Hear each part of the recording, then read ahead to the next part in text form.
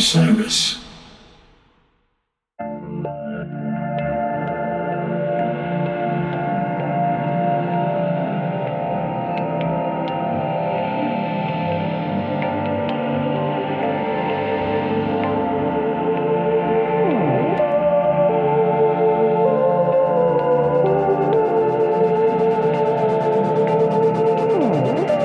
Hey folks, I'm David Goldstein. I am Brian Brinkman. You're tuned in to episode 122 of the Beyond the Pond podcast.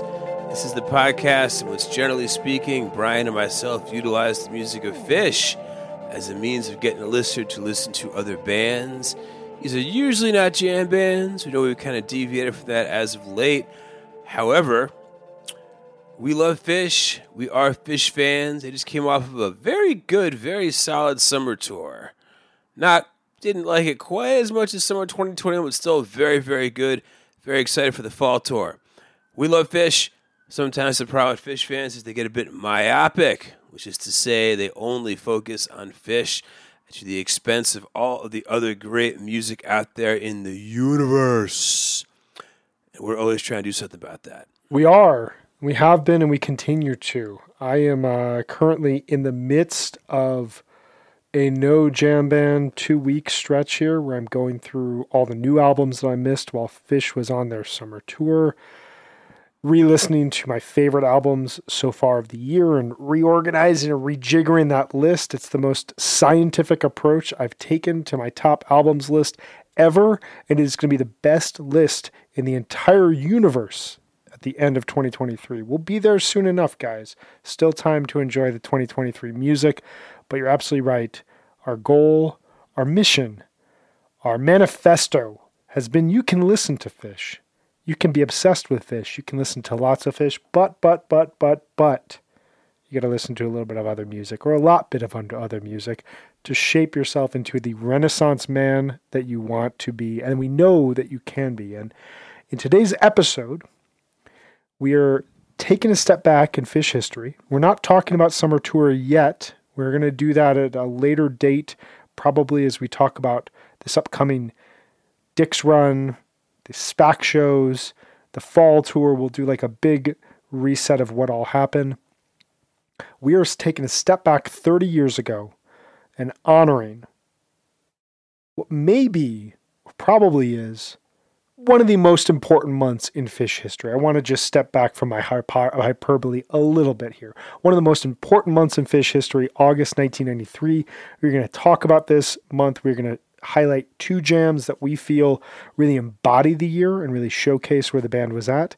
And then we're going to spin it off, and we are going to talk about 2 bands, one at their 10-year mark and what their August 93 moment might look like, and another that has been around quite a bit longer and what their August 93 moments have been and how they've sustained and how they've utilized creativity. So we're really, really excited about this episode. 2 of our favorite bands, including Phish. It's going to be awesome stuff here today. I happen to be on the iPhone Note that Brian is using for his best albums of the year, and I get an iPhone notification every time he makes a change to it. And I can tell you there's about 17 of those a day in which it occurs. So there's lots of change. I look down on my phone, think of someone trying to hit me up a Mastodon. Nope, it's just Brian hitting me, Just copy and drop and move around and readjusting. It's very, very scientific. So, some of the themes that we're going to talk about in this episode include the most critical shift in Phish's career, why evolution is essential to Phish, and can August 1993 be replicated with other bands? But before I can say let's get to the Phish, we've been promising you a mailbag. We have a mailbag this time around. People have emailed us, they have sent us questions, and we are going to read and answer some of these questions. If you want to be part of this luminous group of emails, hit us up. It's one big word, beyondthepondpodcast@gmail.com. We do read them. So we have 3 mailbags today, actually. So I'm going to kick it off. The first mailbag question is from one of our good friends, actually, a longtime fan, Justin Bruce. your friendly, fishy neighborhood weatherman out in Las Vegas. So, question is, gentlemen, I recently stumbled upon a Dave Brubeck Take 5 cover from String Cheese Incident's Carnival in '99 album, which was new to me. String Cheese Incident was a not insignificant part of my jam band listening in the late '90s and early 2000s, namely the two albums from 1998, Round the Wheel and A String Cheese Incident. Of course, Round the Wheel being the one that has the song, Spinning Round the Wheel of Light. My String Cheese days petered out quickly in the mid-2000s. Next time I thought about them was in 2017 when the genre made headlines for ignorant social media comments about Jewish people controlling the world's banking industry. Yes, that was the thing that happened. My God. I had already left them for dead, and that was the final nail in the coffin. Every once in a while, I get the urge to luxuriate in that late 90s OG Jamgrass musical space in spite of myself. My question to you, gents, is, what is your guiltiest musical pleasure? A band from who you've moved on so completely for a long time, who's totally disconnected from your present existence, but every once in a great while, you feel compelled to scratch the itch. That's a great question.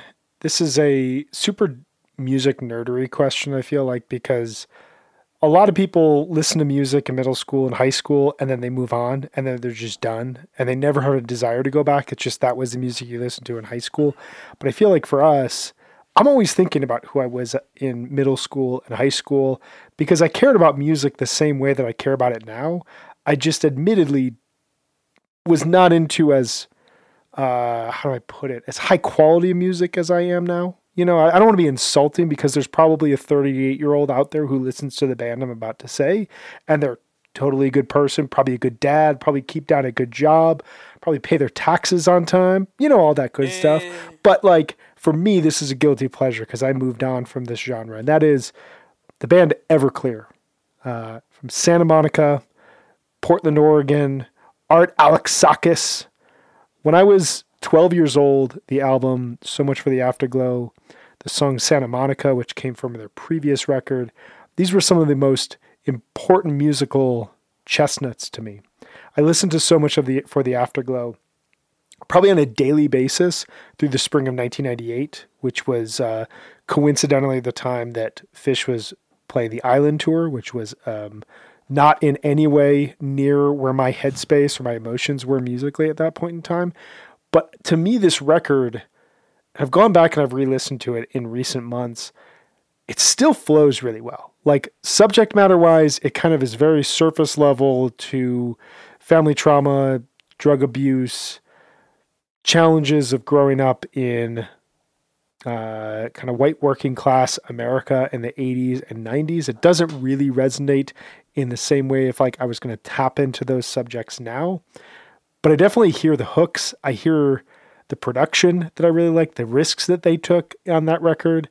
And I listen back to it every so often and think this is one of those albums that even though stylistically, quality-wise, it has not held up for me in the same way that, I don't know, I was really into Pearl Jam's Yield in spring of 98 as well. That's held up for me immensely.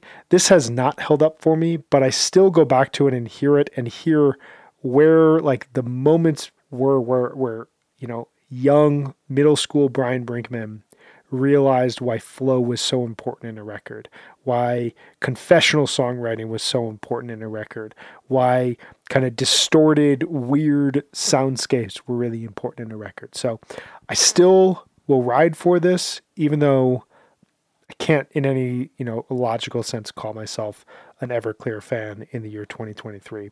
What do you got, Dave? I kind of like the singles off the Everclear album before So Much for the Afterglow. Is that Sparkle and Fade? Sparkle and Fade, you're right. Santa Monica was the big single. Santa Monica? Yeah, that's a great song.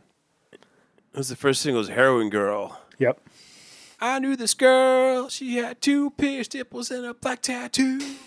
Yeah. Everclear. Okay.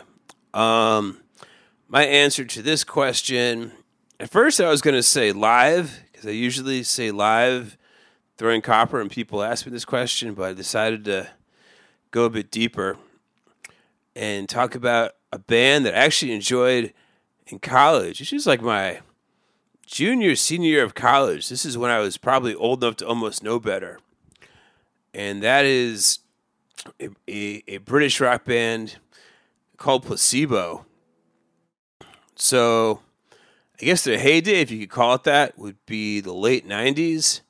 They were consisted of the frontman Brian Molko and the bass player Stefan Oldsdahl, and they've cycled through a whole bunch of drummers, I think. But there's basically only two actual members of Placebo at this point.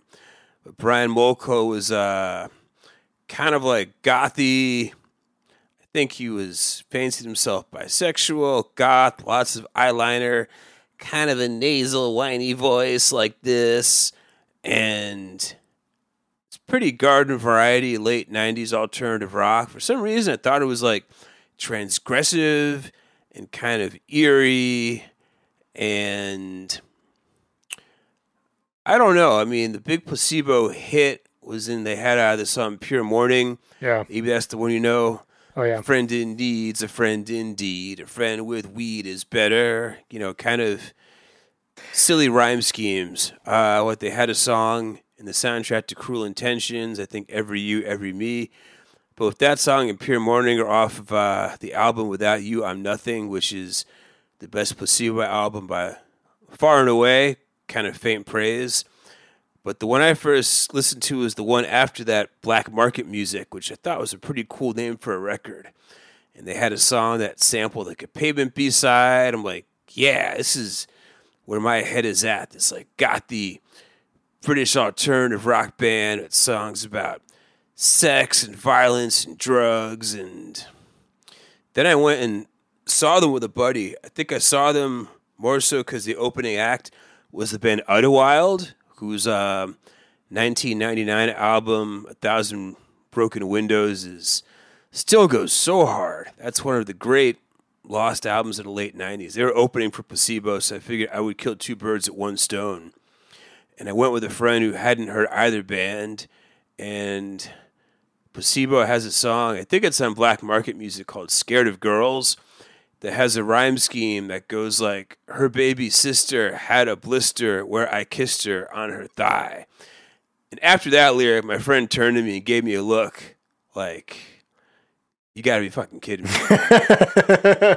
And so I looked at the stage and I kind of like, do I enjoy this band, or are they just kind of stupid? And ever since then, I wasn't as big a fan of like Placebo. And to their credit, they put out a lot of records. They had a pretty big following. They did a pretty popular cover of Kate Bush's Running Up That Hill even before it became a thing from Stranger Things. So they were ahead of the Kate Bush revival. But yeah, definitely one of those bands I look back on and think, what was I thinking? That being said, if Pure Morning comes on like Sirius XM, like 90 station or something, I'll turn it up. But yeah, Placebo, for about a period of 9 months, I was into them. Then I kind of thought, not for me.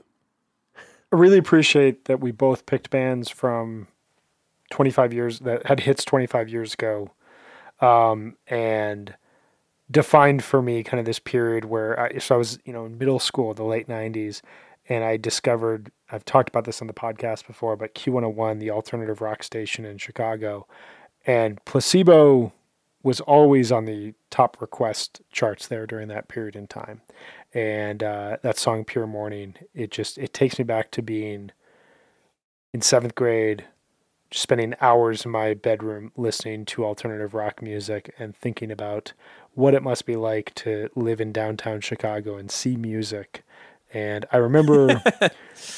Sounds like Placebo, downtown Chicago. I remember in health class learning about placebo effects and thinking about the band and be like, oh, I get it. Like, you name your band after like these weird amorphous things in larger society. So that was a great question, Justin. Thank you for letting us dig up our slightly embarrassing, but confessional past. I appreciate that. All right, thank you, Justin, for that question. Please keep these ones coming. We got two more to get through here. The next one, kind of in honor of the IndieCast yay, nay, or nyak segment here. We've got from Jeff Sco at yahoo.com. Very simple question. OCs, King Giz, or both? What do you got, Dave? My knowledge of the OCs is limited to when I saw them open up for Pavement in Central Park in 2010. I thought, oh, this is pretty cool. I can dig it. Dude's holding his guitar really, really, really high. Aside from that, I don't know much about the OCs. It's a blind spot I wish I didn't have, but I have it. And I love King Gizzard. I know there's a lot of commonality between the two bands, just crossover. I think they were King Gizzard was on the OCs label for a bit. But answer is King Giz by default because I don't really know the OCs that well. If you want to write us back and give us an OCs primer, do it. Yeah, I'm kind of in the same boat. I first got into the OCs. The 2018 record, Smoke Remoter, I think is what it's called, was one of my favorite records that year. I think it was in my top 20. And that was at a time when I was trying to get into King Giz, and it didn't click. And it didn't click for a couple of years. But when it clicked, there was this moment for me of, oh, this is totally in the spirit of everything I love about Phish. It's just not as jammy. It's more prog, and it's got this diverse kind of, they can play all styles of music. I am at the point now where I would say both, just because I really like the OCs, but they are not as appointment listening for me as King Giz is.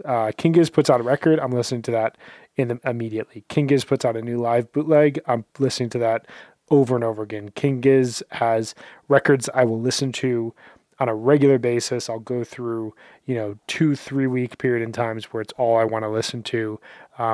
Good buddy, good friend of the pod, John McGar, will send me King Giz shows on re-listen, the best quality ones, and I'll dive into it. There's some amazing Giz live stuff out there that for me and you and our buddy Josh, our buddy Ben Greenfield, a really good friend of the pod, my buddy John, for all of us, King Giz has become this kind of new obsession in a way. And so for me, it's got to be Giz, even though I am both.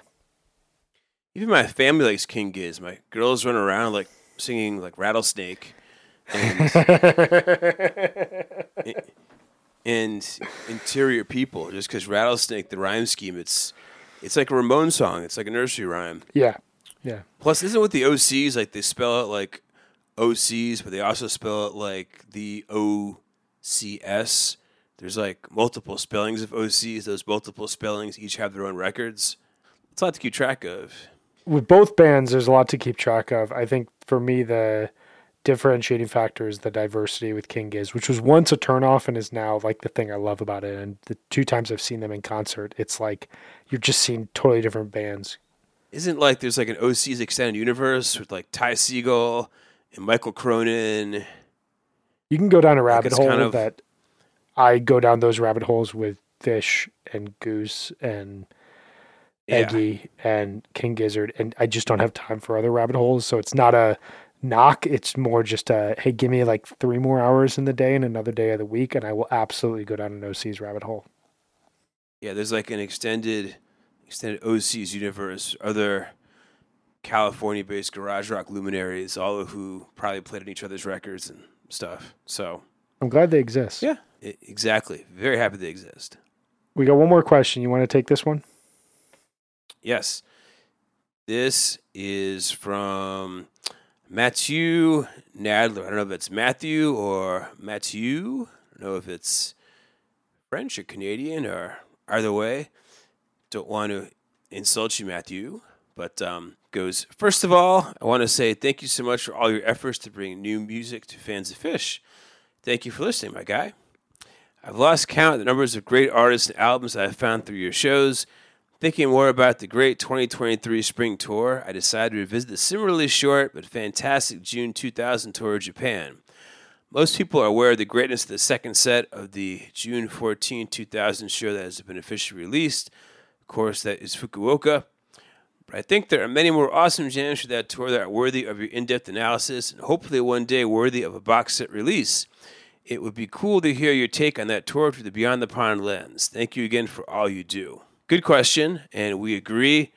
But first of all, I'm going to direct you to episode 6, way back when. That was our Big Japan episode where we talked about the Fukuoka twist and also ran down a series of highlights from that Japanese tour and made fun of the names of the venues in Japan, like Zap. We also highlighted mellow Yola Tango and ambient music. That was as Brinkman core of an episode as has existed. The fact that we did episode 5 on the Alpine Tweezer and All About Dad Rock and episode 6 on the Fukuoka Twist and All About Ambient Music really set the tone for where this podcast was going to go. Anyone who's ever said we have never gone beyond the pond enough, it's because those 2 episodes really defined a lot of where we would go with this show. But the technology wasn't there. You have to listen to some like scratchy voices and some hiss. So we apologize for that, but the content's there. Shout out Blue Snowball Mics. You guys got us through the first 20-ish episodes of Beyond the Pond. We would not be here without your low fidelity. I'm right there with you, Matthew, on this one, though. I think that this is something that we should pencil in as a deep dive. I'm thinking, and I don't want to make you wait too much, my dude, but I'm thinking this is a 25th anniversary type of episode. So look for us in June 2025 talking about Japan 2000. I'm already booking it out at this point in time. But, just looking through the set list here and looking through some of the jams, I mean, he's absolutely right. It's littered with huge jams. I will say a secondary show that I do, and I haven't done it in a couple of years, but The Ravine, the first episode, has a feature on the 6-9 Tweezer, which is a great jam. Oh, that's right. 610 Down Z's and Piper, 615 Ghost. I mean, there's some killer stuff here. The Runaway Jim from the recently released 616 show. I was blown away. I was looking at this because 614, he's absolutely right. This is one of the strongest Fish shows of all time. One of my go-to shows. Whatever I kind of need to just like mellow out and like chill out. I was looking at it. This is the 13th highest rated Fish show of all time, according to Fish.net. That is pretty wild. Like for a tour that kind of gets overlooked or kind of is like celebrated, but nobody really, talks about like individual shows. It's really, really wild to think about. Do you want to know what the top 13 Fish shows of all time are, according to Fish.net? Okay. All right. So starting with number 1, and I'll go in order here. 12/31/99, Big Cypress. 12/30/97. 8/2/2003, It. 11/22/97, Hampton. 8/17/97, Night 2 of the Went. 2/28/2003, Nassau. 8/22/2015, Night 2 of Magnaball. 4/3/98, Island Tour. 12/31/95, MSG. 11/17. That's too low. That's a little too low. 11/17/97. 12/11/97, I think that's a bit too high. 12/30/99, I think that's a bit too high. And 6/14/2000. And coming in at 14, this is wild, with 1,320 votes, which is almost twice as many as Fukuoka. 12/30/2019. That tweezer, that MSG tweezer is carrying a lot of weight there. That's back is breaking there. But, yeah, the Big Cypress is 4.76, so 4.8. The Drum Logo show is 4.6, so not a ton separates it, but I just thought it was really interesting. I'd never gone through and seen what the shows were rated as, but I think you're right, my dude. I think we should cover Japan 2000. We're just probably going to have to put a pin in that for just a little bit till it makes a little bit more sense from a timing standpoint. But thank you all out there for writing in. If anyone out there has questions for Beyond the Pond, we will answer them. We're going to do more of these mailbag episodes here. We're going to do more mailbag segments. So Beyond the Pond podcast at gmail.com. On this note, let's get to the fish.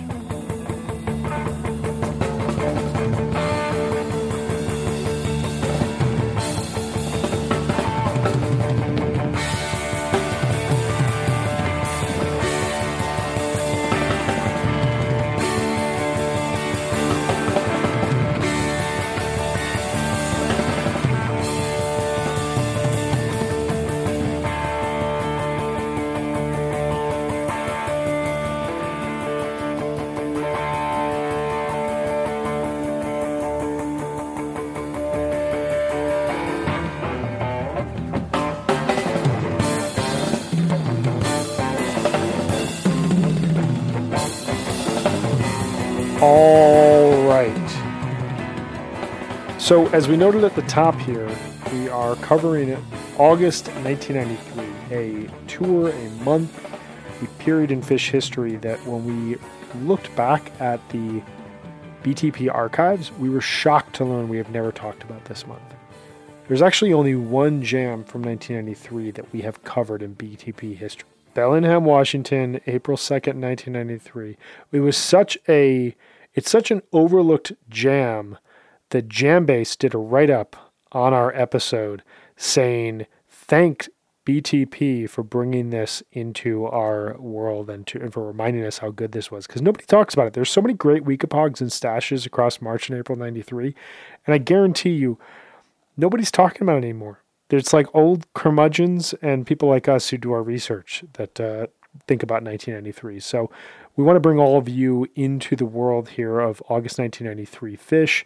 And we're going to talk about kind of the impact of this month, and then we're going to spin this off, like we said, into a few other bands that we wanted to highlight and what the August 93 moment means. So I want to start this kind of as broad as possible, Dave.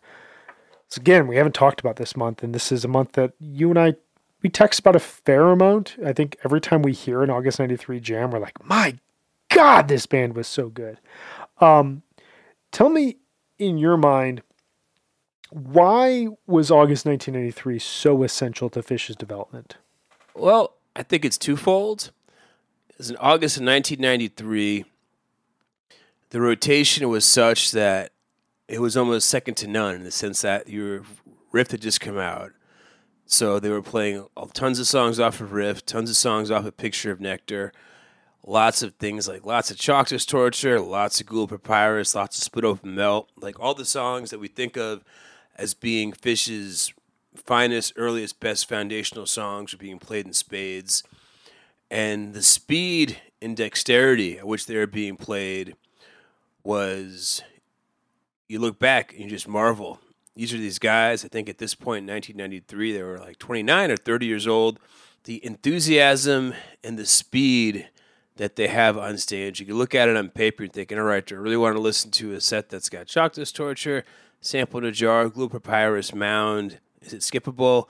No, it's not skippable because you listen to it, and with the dexterity and the accuracy and the speed, you just get swept up in it. Like you hear Phish in August 1993, it almost feels like you're flying.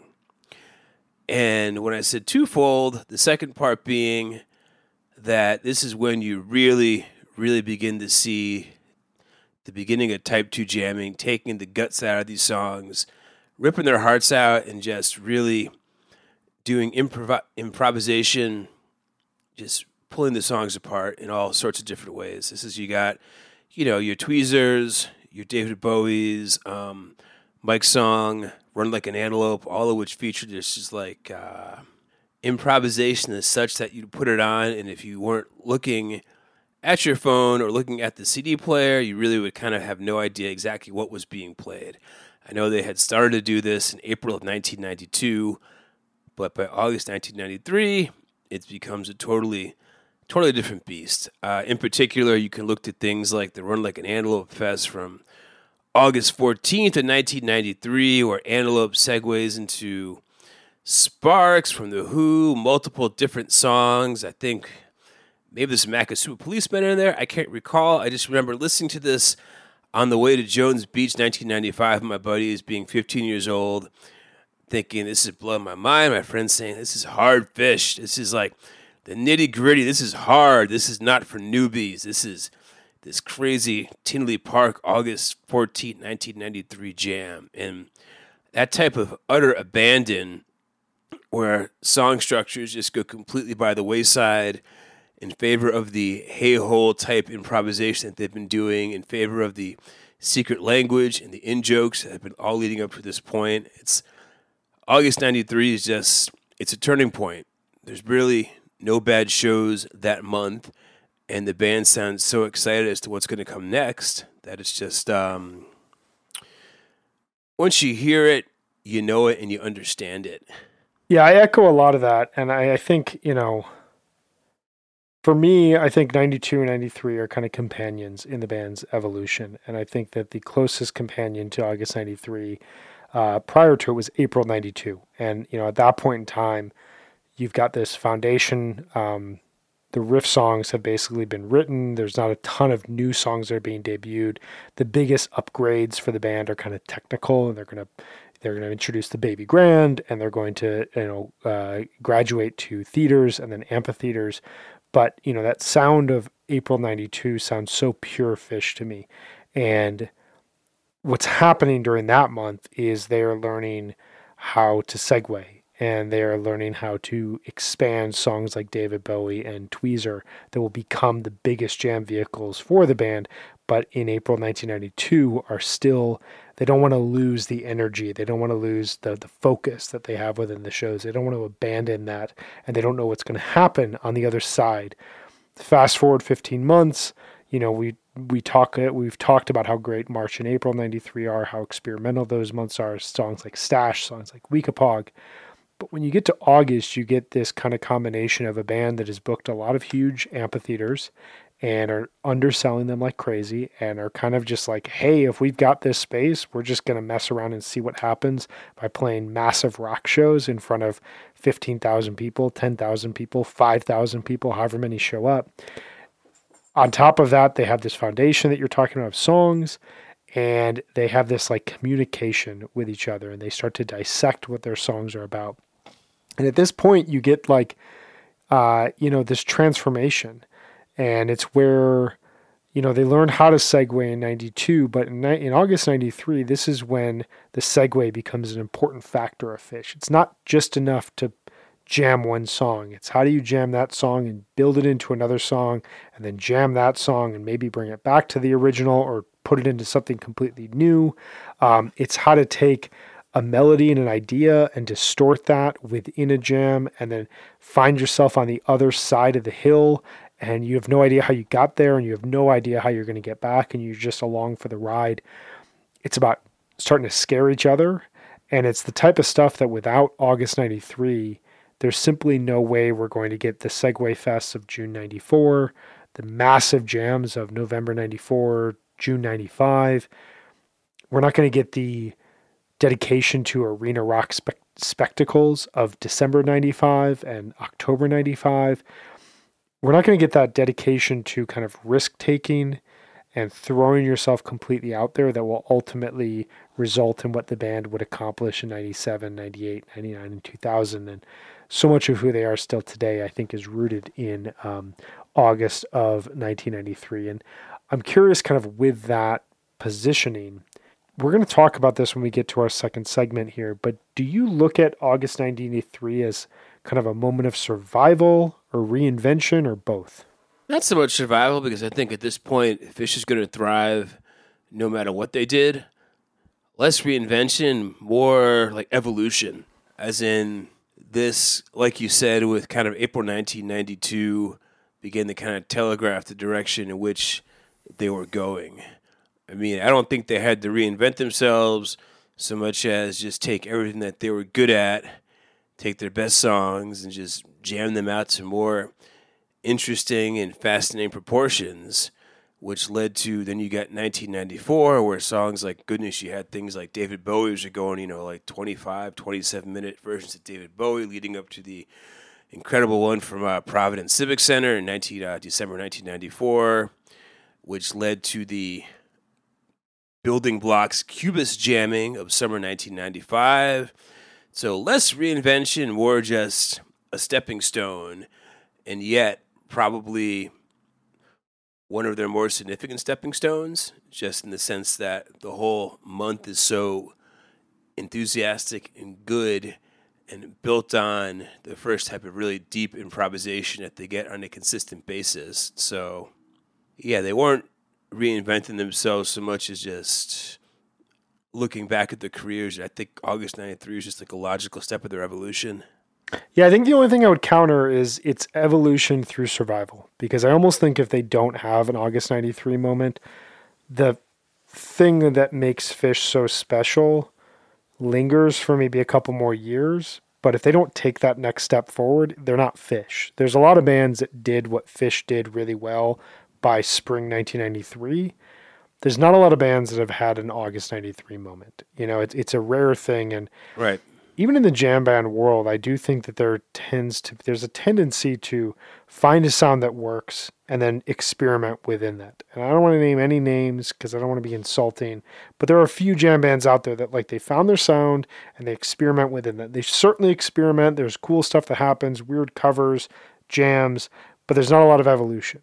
And one of the things that August 93 defines for Phish is that evolution is going to be key to their overall history. Yeah.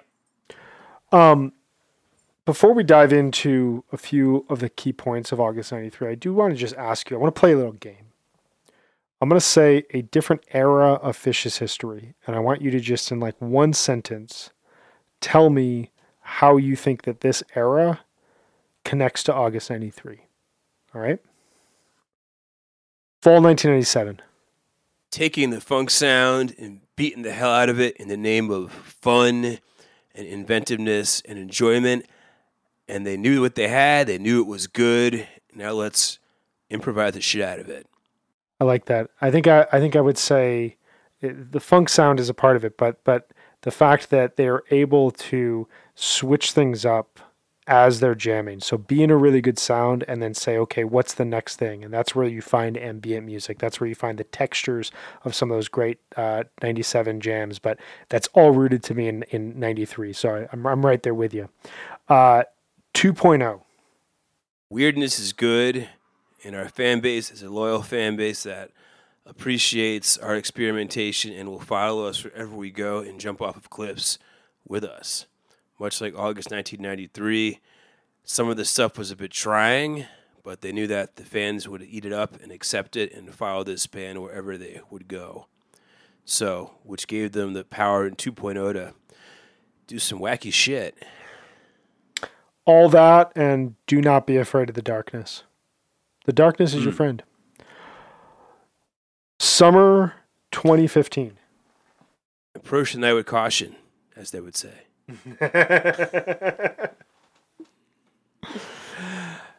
Summer 2015. Trey, don't be afraid of playing rhythm guitar, because you're a really good rhythm guitarist. You know it. The band knows it. We all know it. And once you get good at that, everyone can just fly off of that. And let's be as happy as possible coming off of an incredible Grateful Dead festival and stretching my fingers out as far as they can go. So let's all be happy and make some incredible music. I agree with all that. I think I would say, when in doubt, trust your classic songs. Summer 2015 is littered with great versions of Tweezer and Mike's Song, huge placements for songs like The Lizards. Chalk Dust. Chalk Dust. What a summer for Chalk Dust. There's that segment from Blossom that goes Chalk Dust, Tweezer, Lizards, and it's all fused together. My favorite show of the year. Yeah.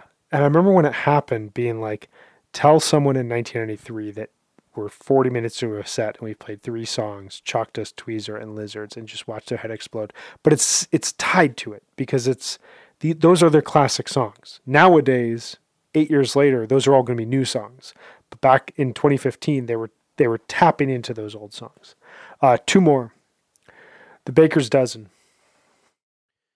Baker's Dozen kind of felt like August 1993 just confined to Madison Square Garden in terms of... yeah, totally. Each the night, covers, the weirdness, the jokes, the humor, the jams, all of it. Each night a different surprise. The playing wasn't as crisp as August 1993, but that's okay. It's almost like if you could take August 93 band, like those guys, and say, don't worry, one day you'll be able to do this in front of 20,000 people on a nightly basis in the greatest arena in the world. That's how they played every night in August 93. It distilled the essence of August 1993 to New York City in July of 2017. The last one, 4.0, the fall 2021 tour. Just the feeling of, wow, we are so lucky to be able to be doing this. We are great friends and great musicians, and we still have this within us, and we never ever took it for granted, and now we're really, really, really not going to take it for granted. So let's just take this shit as far as it can possibly go. I think all that. I think also setlist chicanery is always one of those structural things to fall back on within Phish. Like, when in doubt, kind of similar to those, like, the classic songs sometimes are your best songs. And that's not an argument against evolutionary songwriting, but like sometimes those songs are huge. Sometimes just fucking with the set list and putting songs in places that they don't belong is the absolute best thing that you could do to keep everything fresh, keep everyone on their toes. I mean, there were shows in that tour, San Francisco, Chula, parts of the LA Forum show, where you're just like, I mean, the LA Forum second set, that is an attempt to connect to 1993 Phish. But a lot of that tour, you have these moments where you're just like, they're playing this song right now. We're like 15 minutes into the concert. That's something that just didn't happen a couple years prior. Well, that was fun. I'm a huge believer, and I think you are too, that all these eras, these big peak periods, are all tied together in some larger narrative. And it's fun to kind of connect the dots between these. Before we share a little bit of music with you guys, we just want to go over just a couple big themes and big takeaways from the month. My first two big themes from this month is you're tossing the rule book in the trash like Pete Maverick does. You know that scene in Top Gun Maverick where he's walking up and he just throws the giant rule book in the trash can and he looks like such a badass, and he's just, you know, he's embarrassing all the young pilots because they call him an old man at the bar the night before, and just throws the rule book in the trash and is like, hey, we're redefining it on the fly right now. That is one of the biggest things that happens throughout this year. And that's when he gets them all to convert to Scientology. Somewhere different movie. You're right. Right. So I think the other big thing that I take away is my big theme is they're exploring what's on the other side of their songs for the first time in 5 years. And it's kind of important to remember that if you go back to 1988 Phish, there's a ton of jams throughout 87 and 88. It is heavily experimental. There are big, long jams that the band plays. And there's a ton of attempt at who the band would ultimately be 6-7 years later. They don't have the chops yet for it. And they do this really fascinating thing that I think takes a ton of courage and a ton of balls to do it. And that is they abandon that side of themselves for like 5 years and they tighten everything up. And the entire focus from 1989 through 1992 is on tightening their show, giving this variety show filled with energy. So 1989, 90, 91, 92, this 4-year stretch of time, the band is really tinkering with and focusing on the structure of the show and giving you as much diversity. And this continues into early 1993. But in August 93, they tap into who they were at in 1988. But they're better now. They're tighter, they're faster, they're more adventurous. And so they use this period to really shift all the norms and all the rules around. And this is what leads ultimately to all the brilliance that's going to come over the next 7 years. What are a couple of themes that you got from this month? Really, there's a lot of start-stop jamming, a lot of filling of the hay-holes, a lot of playing with reckless abandon, and kind of also using, this is for the first time they really start to use like some bust-outs and rarities, because they've had fans long enough now that they've been around long enough for the fans, the OG fans, that they understand old songs and some rare songs. And I think what really comes to mind in this instance is one of the first shows of August 2nd, 1993, from the Ritz Theater in the Ybor City historical portion of Tampa, Florida. Yes, this being the Ybor City that the Hold Steady talks about so eloquently in the song Killer Parties. Ybor City is Trey Speedy, but they throw such killer parties almost killed me. Yes. Anyway, I mean, even at that show, before we even get to the jam, the incredible Mike song in the second set with the heavy metal portion, with the heavy metal singer who comes on stage and shrieks like an unholy combination of Iron Maiden's Bruce Dickinson and Rush's Geddy Lee. In the first set, they're playing like Dog Log. That's a rarity. Trey says, these are songs you wanted to hear. This is a request from our sound man. They're having fun. Also, the second set, with this Mike song, they're playing a rarity, the Leonard Skinner song, the Ballad of Curtis Lowe. They played the Who cover Sparks, and they played Rift. So in between this Mike song madness and these classic rock covers, they just throw in their own song Rift, because why the hell not? We could do that. We're fucking Fish. It's August 1993. But as I also alluded to earlier in terms of themes, what's important is that there is a rotation. It isn't like Fish 4.0 where Trey's got like a big piece of paper at 60 songs on and he goes, oh, let's play this. Oh, let's play this. Ooh, all right, let's play Mountain. What the hell? There's like an actual set rotation. I don't know if they were writing that set list at that point, but you're getting a lot of the classics because they're playing them often. They're playing them well. And as I said before, they've had the fan base long enough that they can have fan service. So you get a lot of teases, and there's lots of secret language. What's the tweezer? I want to say is it August 12th, 93 with the Get Back teases? Okay. Get Back teases, Simpsons language, the Brady Bunch, all the goofy-ass stuff that makes Fish Fish is on full display in August 93. There's also, in terms of bust outs, I mean, this is the return of Slave. Slave hasn't been played in 2 years. It's not played throughout the latter half of 91. It's not played throughout all of 92, early 93. That comes back here at the Cincinnati Zoo Show, and then it is played out again. Out of Haley's, and then famously played again to fans chanting it on one of the best Fish shows ever, 12/30, 1993, from the Cumberland County Civic Center. Yeah, the quadruple C. I mean, I'm right there with all that from a thematic standpoint. I think just from a takeaway standpoint, I said this earlier, I think of this as like survival via evolution. And I feel like the biggest thing that this month says to me is that this is a band that is diving into themselves. And it's a defining feature of what will make some of the best Fish jams in years to come is, Fish does this really interesting thing where they experiment with a lot of styles. And you get funk, you get ambient, you get hard rock, you get heavy metal, you get bluegrass. It's all spun through this filter of Fish. And it is something that when they jam, and they jam really well, you can have stylistic moments, but it always sounds like Fish. And that is one of the things that will, I think, forever carry this band, is they don't sound like a band that is trying to be a heavy metal band or is trying to be a funk band. They sound like a band that is using those styles of music in,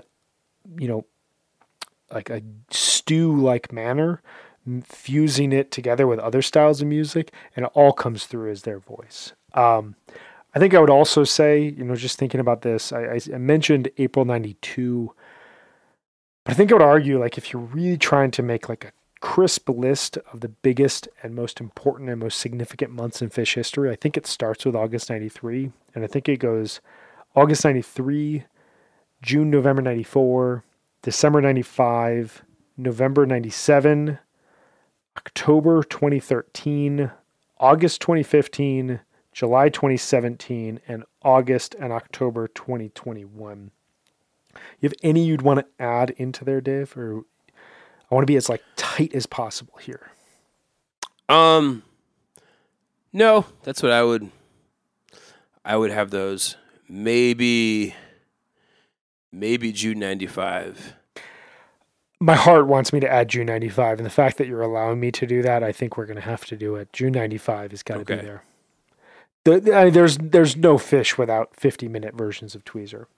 I think as well, and I'd love to hear your thoughts on this. Like, one of my big takeaways from this month is that this is kind of how you level up as a band and as a business. Like, they are owning their sound, they're owning their style, they're taking on the ambition of playing amphitheaters that they are not selling out. They're starting to chart a modern tour. What are your thoughts on this idea? You agree? I agree wholeheartedly.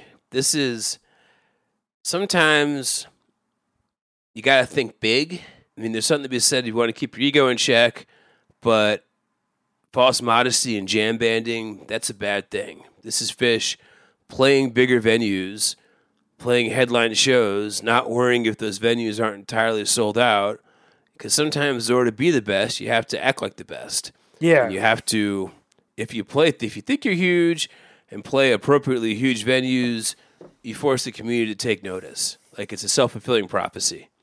And when they played like Red Rocks and opened Red Rocks with Divided Sky and then did like a Harpua right afterwards, they're kind of saying, all right, this is our big moment.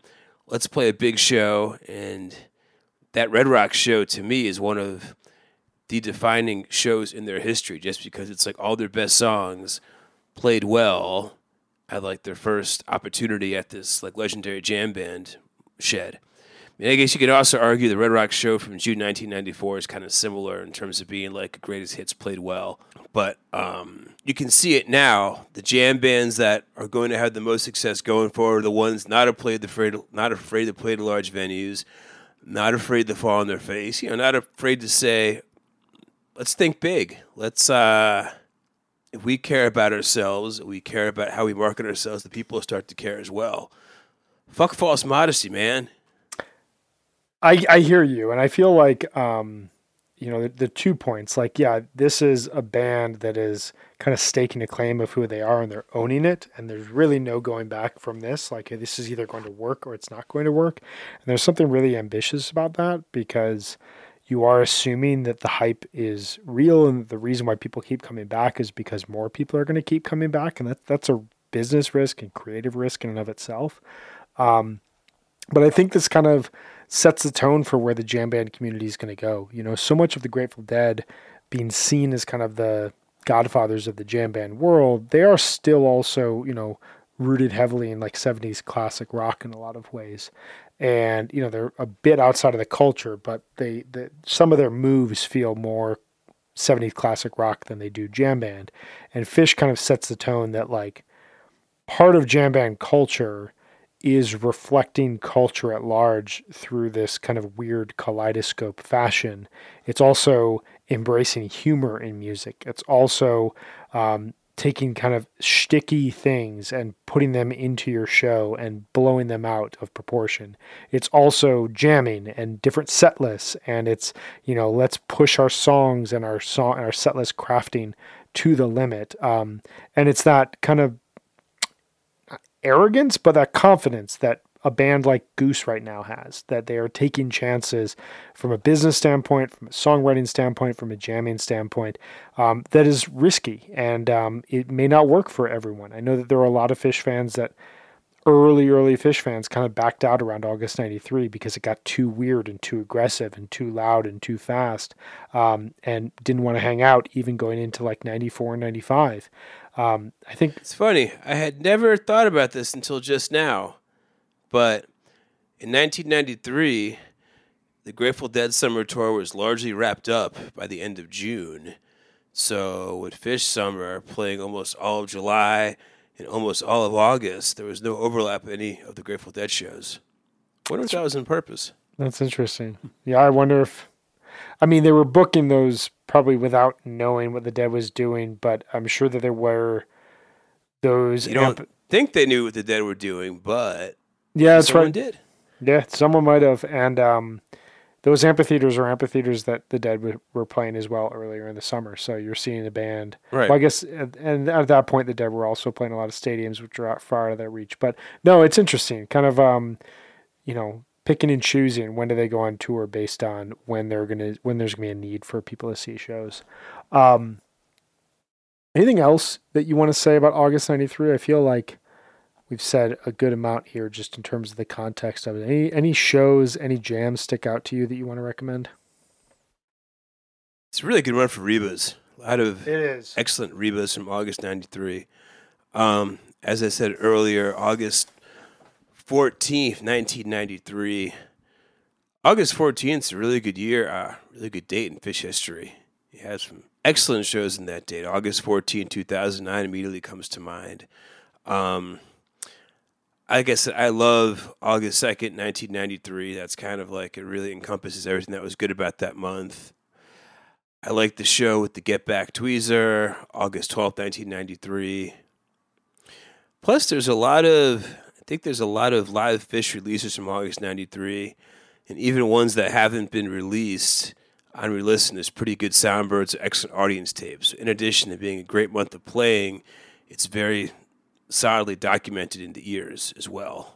Yeah, I echo that. I would say 8/11/93. There's Mike's into Great Gig in the Sky into Weekapaug that was released on Live Fish 7. That is one of my favorite Fish jams of all time. 8/15 and 8/16 are great. There's a great show from Portland that's been officially released. 12/7 was officially released. I mean, there's just, or it's going to be 8/7. It's a month that's chock full of excellent set lists, excellent playing, excellent jams. I encourage more people, the further we get away from August 93, to continue going back and celebrating this year, because it is, it's an important milestone in the band's history, and it really kind of showcases, as we've tried to portray over the last 20, 30 minutes. It's a month that really showcased where the band would go with their successes. So now we're just going to play a little bit of two jams we picked out from August 93. This being part of the Mike song from August 2nd, 1993, and the Run Like an Antelope, the 16.5-minute Antelope from August 28th, 1993.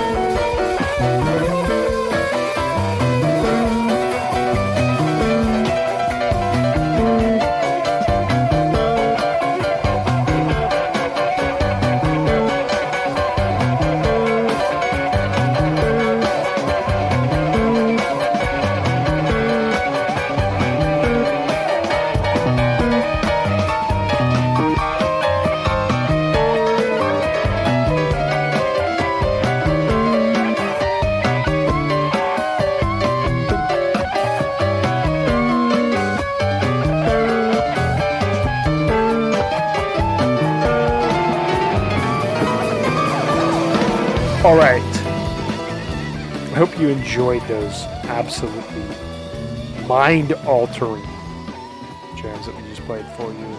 August 93 stuff.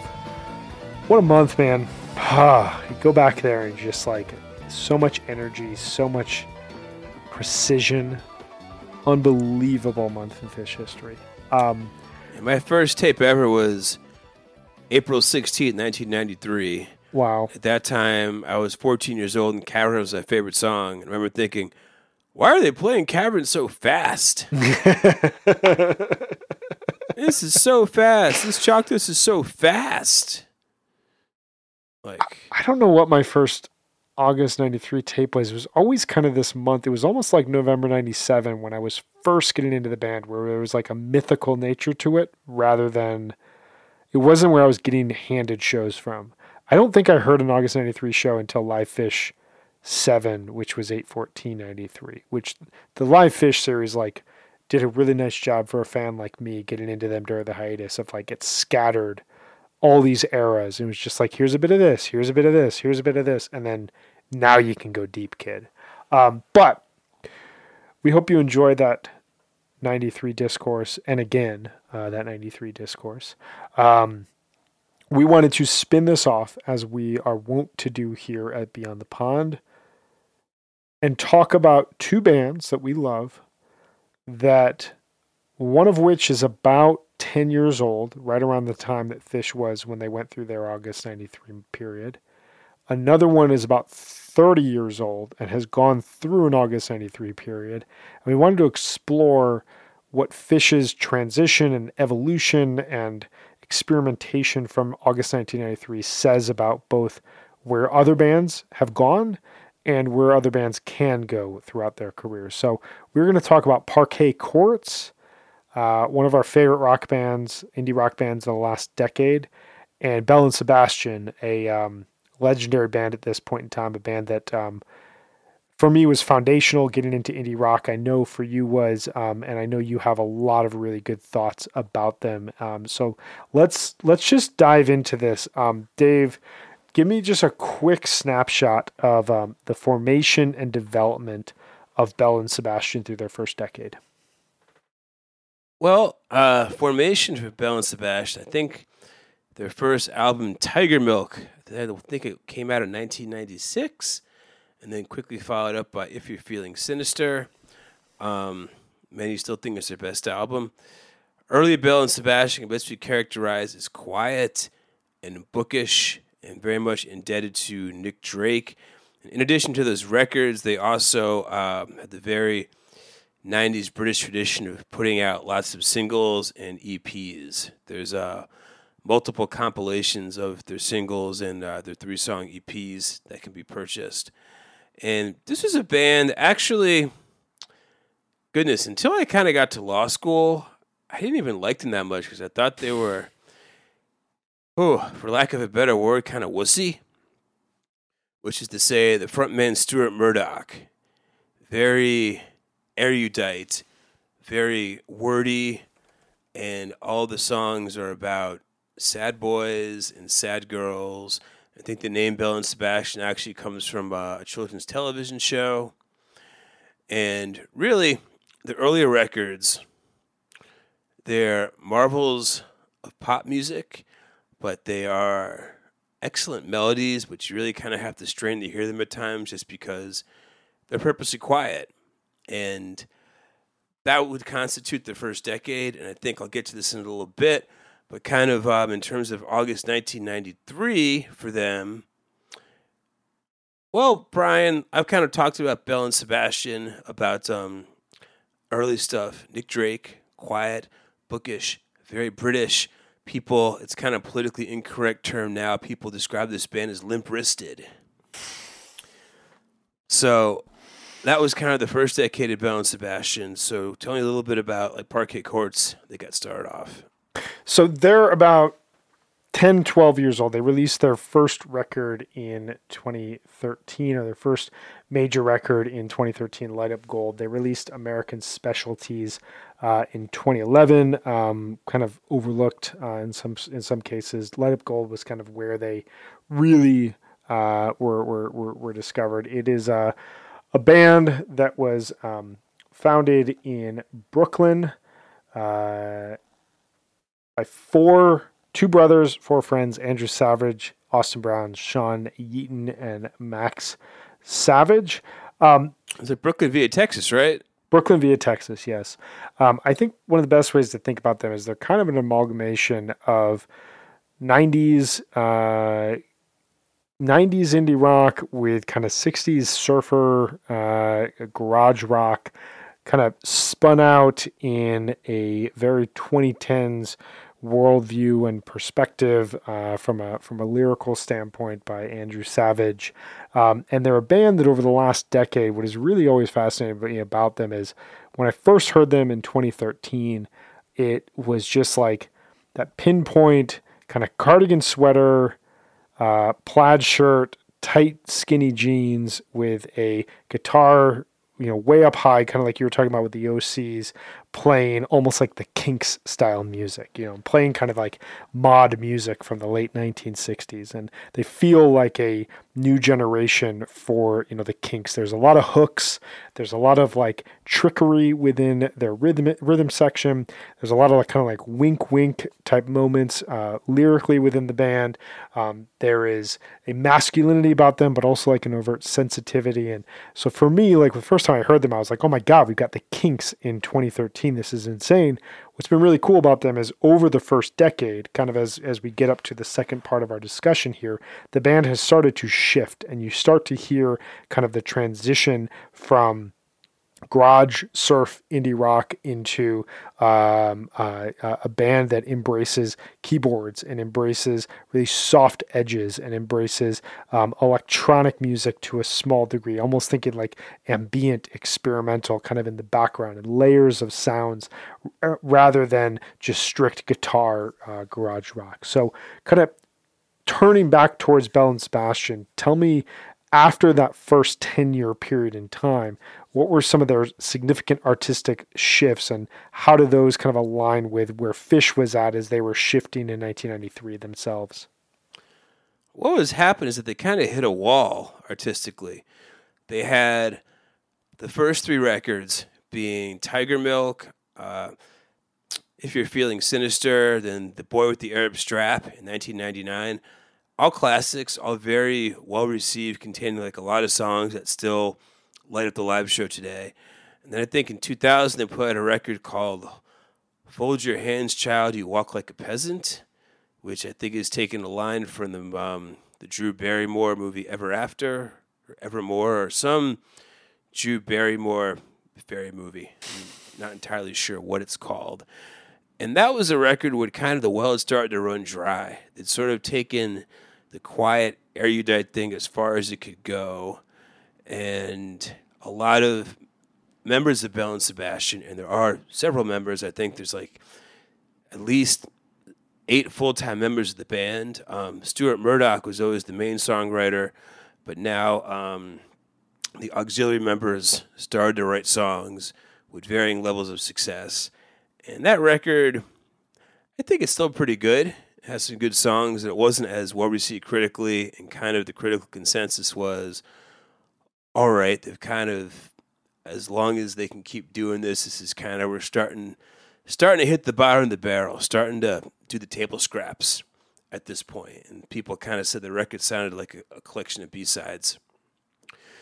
So they realized that there had to be a correction. So in 2003, they come out with a record called Dear Catastrophe Waitress, which I don't want to say louder, but it's certainly brasher. It's more rhythmic. It has contributions from the other members of the band. In particular, the guitarist Stevie Jackson has some really excellent songs in this album. But it's no longer just quiet, bookish Nick Drake stuff. The songs, there's like some propulsion. These songs, they go. There's songs you could actually enjoy hearing on stage, because up until this point, the Belle and Sebastian live show wasn't much to write home about. They really did not tour the United States very often to begin with, and when they did, the shows were kind of quiet and shambolic. But I saw them on the Dear Catastrophe Waitress tour, and this was almost a little bit jam band-like, in the sense that they were really trying on stage. They had a lot of songs to choose from. The set list was interesting. They were talking to the audience. They really wanted to establish themselves as a live band. And this was kind of the album that did it. And then, after this record in 2004, they put out the Books EP, which the song Your Cover's Blown, which you might play a little bit, was like a disco song. It was like a Bee Gees song that had, they said it was their version of like Bohemian Rhapsody. So basically they decided that in order for us to stay together as a band, in order for us to keep going, we've got to do more than be quiet. We've got to play funk. We have to do Northern Soul. We can dip back into the old catalog. We really have to become like somewhat of a fire-breathing, albeit very polite, fire-breathing, 8-headed monster on stage.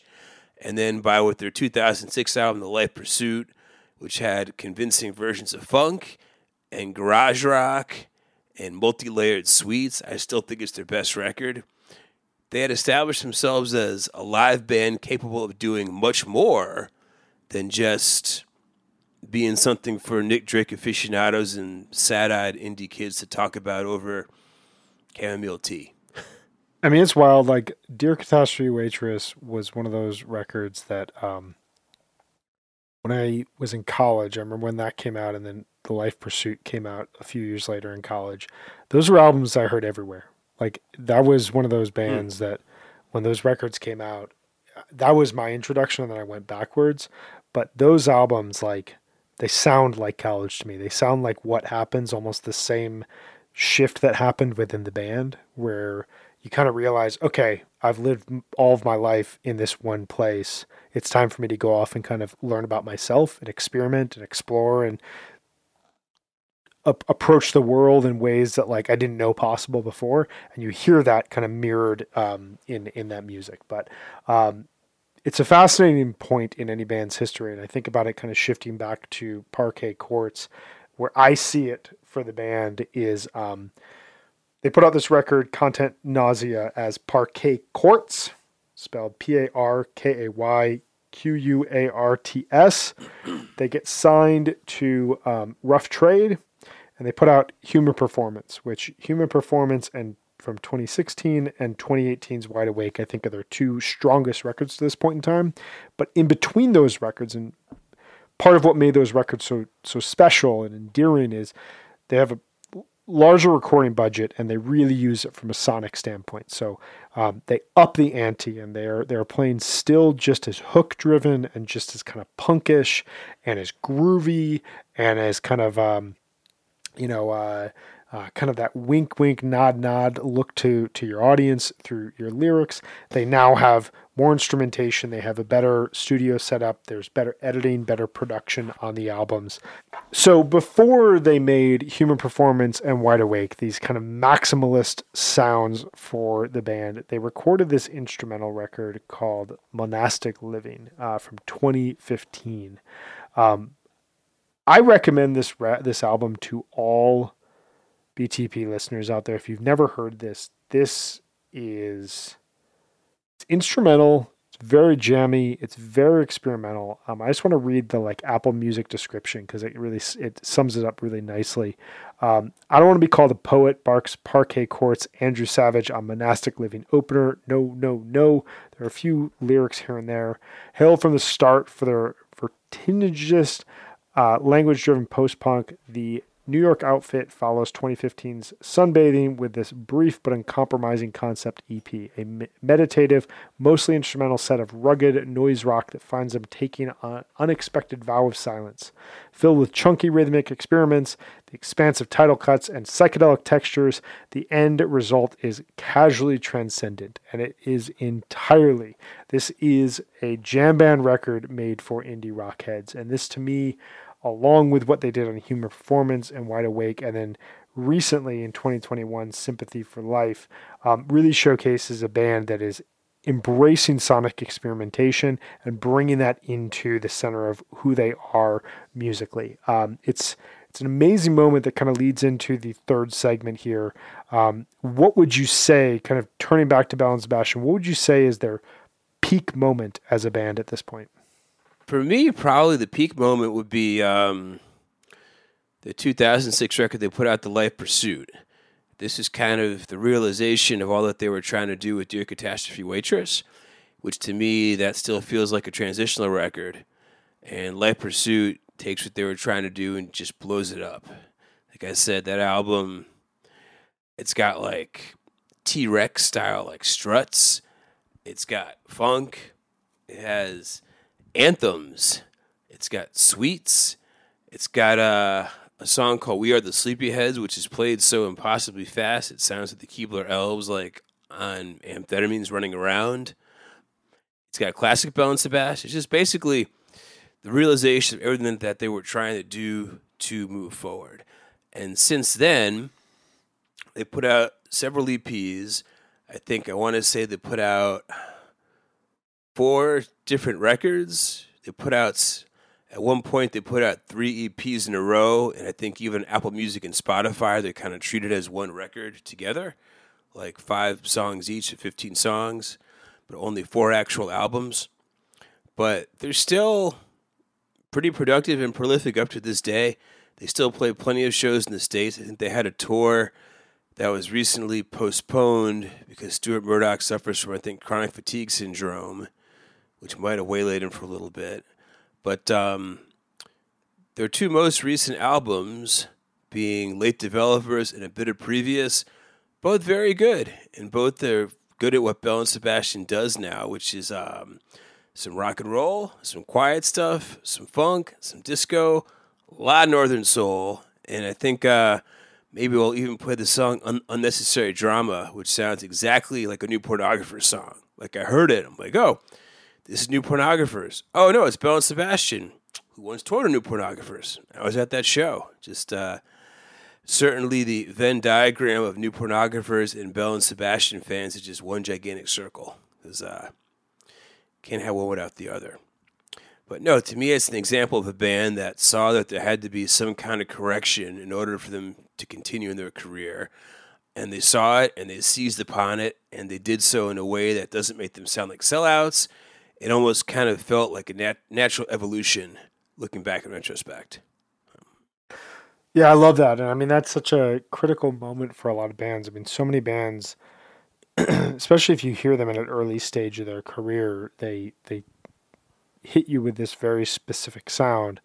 But if they can't move beyond that, they become part of a time and place rather than something that you live with. And a band like Belle and Sebastian really proved that they could be something that you live with long term. I think when I wrote about the album for the Coat Machine Glow website, I can cheekily compare them to the Cubs, Phillies, Mariners pitcher Jamie Moyer, who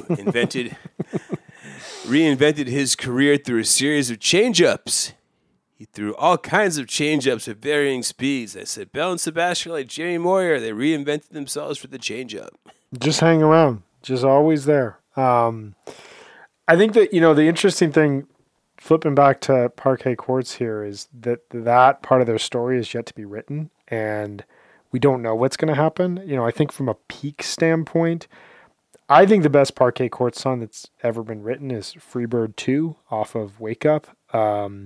It just consolidates. Amazing song. Incredible song. What a hook. The music video, I recommend anyone to watch the music video. It is so good. It looks like an American Bandstand video. It's just a song that it takes every aspect that makes this band so compelling and such an earworm band and puts it all into one track. And Wake Up, overall is just kind of like a peak moment. That is that band discovering who they could be. Their live shows got really good around that point in time. But I think, in terms of what they could do going forward, transitioning kind of the last part here is like, I think we heard it on their 2021 record, Sympathy for Life, this idea of a band that can take this sound that is rooted in, 60s garage rock, very Kinks type of sound, and similar to what the Kinks did, add keyboards and add contemplative lyrics as you're growing and evolving and changing as a person. And I think, over the next 10 years, it's going to be really interesting to hear. I don't see a band like Parquet Courts going back and, releasing another Light Up Gold or another Human Performance or another Wake Up. I see them continue to experiment and tweak their sound and push their sound in directions that will keep listeners on their toes. And they strike me as a band that is almost from the school of Spoon or the school of Wilco or the National even to a certain degree, in that every album is a chance to build upon the sound from the past. It's not a chance to totally abandon it, which would be a big differentiator from Phish, but it is a chance to change up what their overall sound is. And similar to what you've talked about with Bell and Sebastian, they're the type of band that I could see over the next 10, 15 years kind of turning into a bit of a chameleon and shifting and shape-shifting from record to record while still retaining that like original groove and indie rock sound that makes them so endearing. But it's going to be fascinating to watch. It's always fascinating to see this. No, that band definitely has like some Spoon, Yo La Tengo, New Pornographers, Wilco DNA in the sense that you could see them put out like a record every 2 years. Yeah. And just treat it like a job. Like a 9 to 5.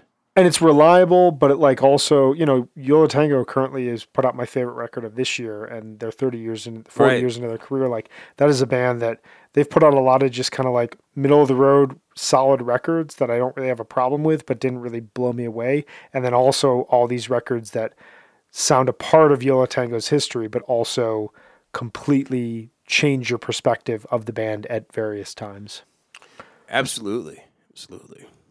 So let's listen to a bit of a mashup of some of these songs. And then for Parquet Courts, we're going to listen to Stone and Starving, then the Freebird 2, and then Walking at a Downtown Pace, which is off their most recent album, 2021, Sympathy for Life.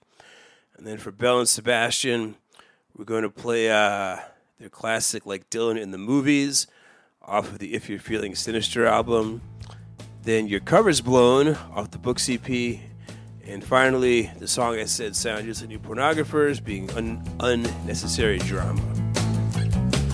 Lisa's kissing man like a long walk home when the music stops.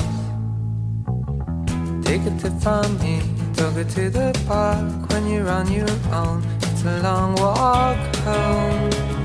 Well, if they follow you, don't look back like Dylan in the on your own. If they follow you, it's not your money that they're after, boy, it's you.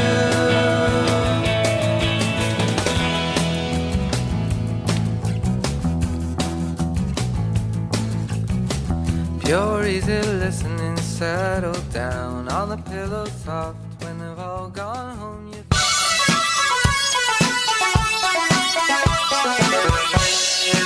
So how do we know each other? And how do you have my number? Well, why don't you guide me? You be the driver. Say what you want and leave your shinies home. And you should do what you want and write a little poem.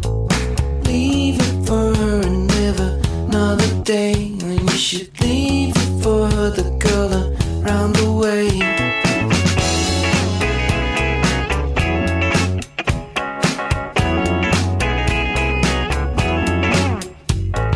Write down a list of things you wanna do, and then you leave it and work because you wanna live a little. Pick up the girl and someone's borrowed mini. Take her to dinner, use her boyfriend's money. Hey lady, put the phone down. Cancel all operations, tell your friends to cool it. Your cover's blown, I wanna see you alone. Cancel all operations, tell your friends to cool it. Your cover's blown.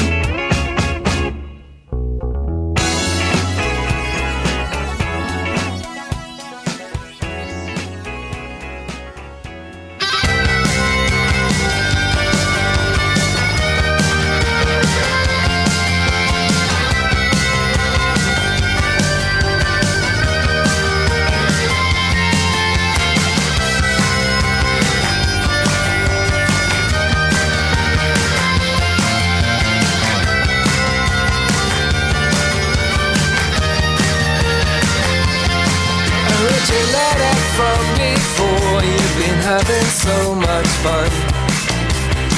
And is it possible you're just telling me to draw me in? There's an array of douchebags lining up to play their stupid parts. And did you ever pause before you gave your love away? This is my life. This is my so-called life. This is my life. This is my only life. And when you came to me that summer, you were just a shell. You were holding close to mother. She was ashen with the string.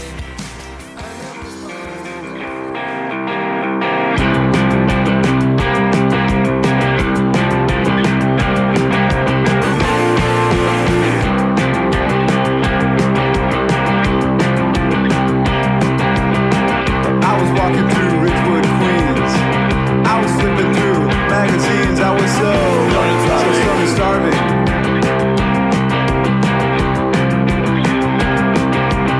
Well, I was reading ingredients, asking myself, should I eat this? I was so started starving.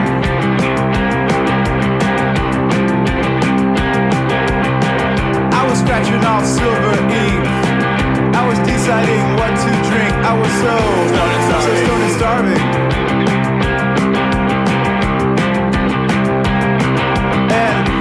Walking through Ridgewood, Queens, and I was flipping through magazines. I was so starving.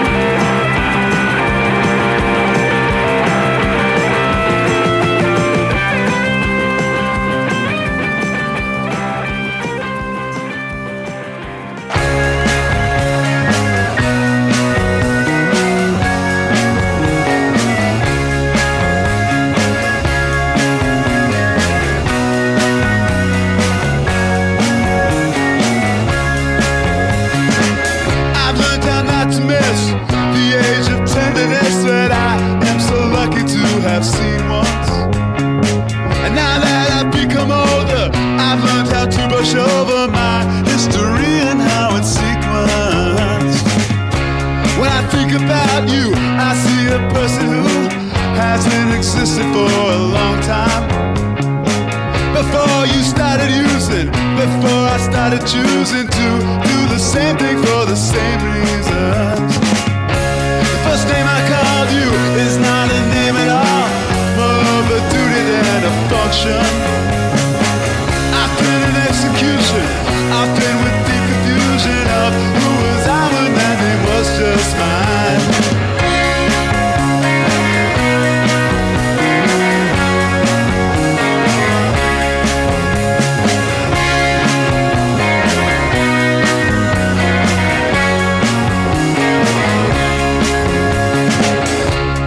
Serpent charmer, negotiating harm. I live with the basket of your silence. And as the years record, I can feel it growing bored, but I keep the top on in the meantime. When I pass my reflection, there isn't any question of where the person came from. When I catch myself thinking and hear the voice that speaks inside, I know where I got my brain from. Every step I strayed from and followed led me to the same location.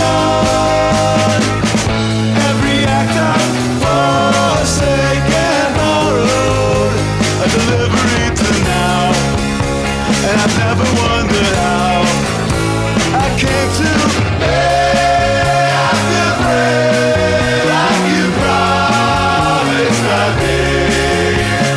Lay out the bread like you promised I'd be. Lay out the bread like you promised I'd be. Lay out the bread like you promised I'd be.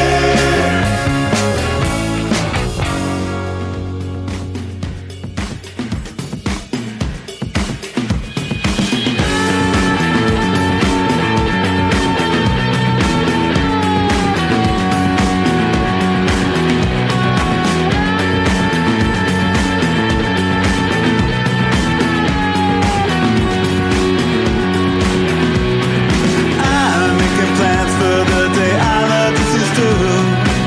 Seeing my pattern, hearing the song I'm singing, food that I'll taste, and all the drinks that I'll consume. Return to smile on an unmasked friend as we take streets I don't walk down, 'cause I want to avoid fighting temptation. Walk out of downtown place and treasure the crowds that once made me act so annoyed. Sometimes I wonder how long till I'm a facing one.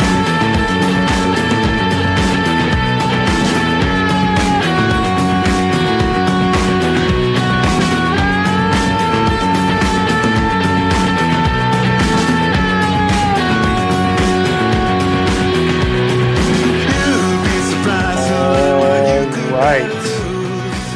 Wanting a Thank you all for hanging with us here.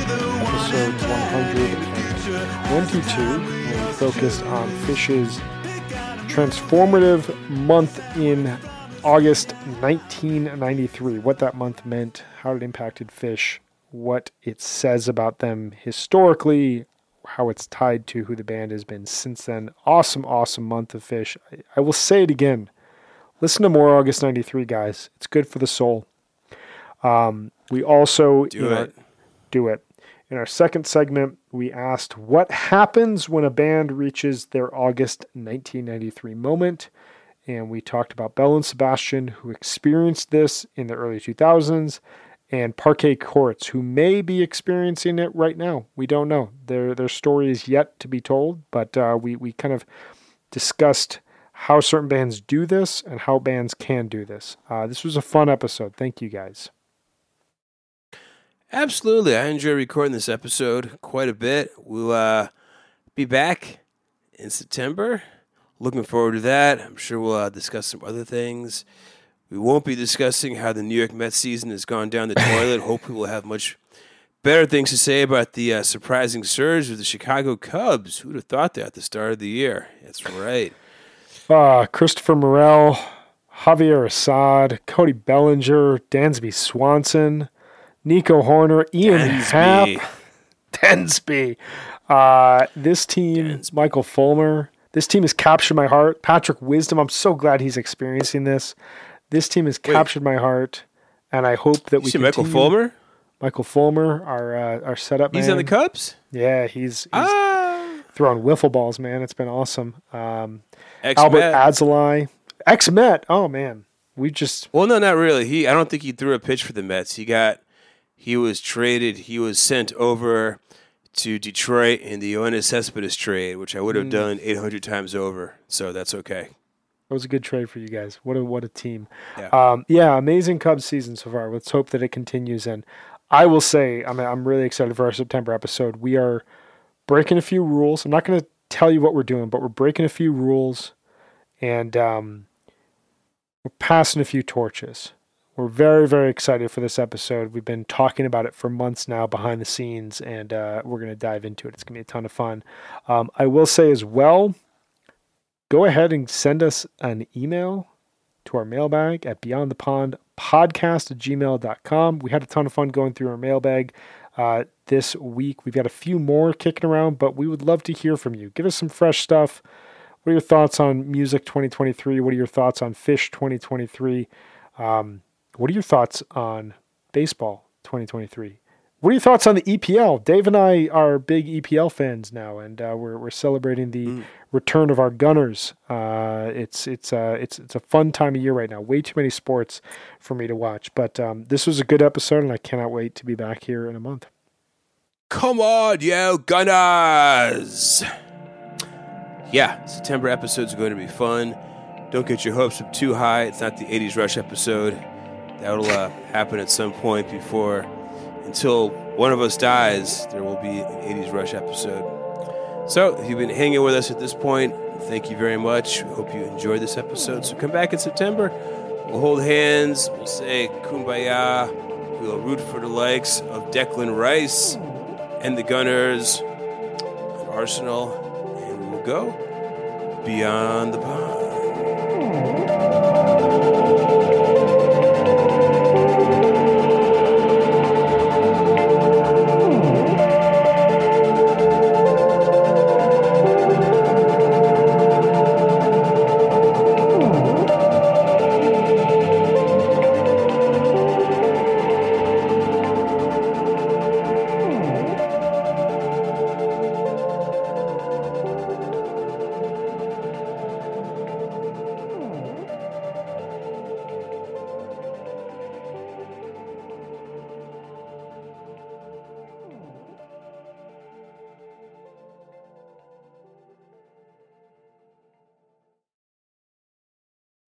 Osiris.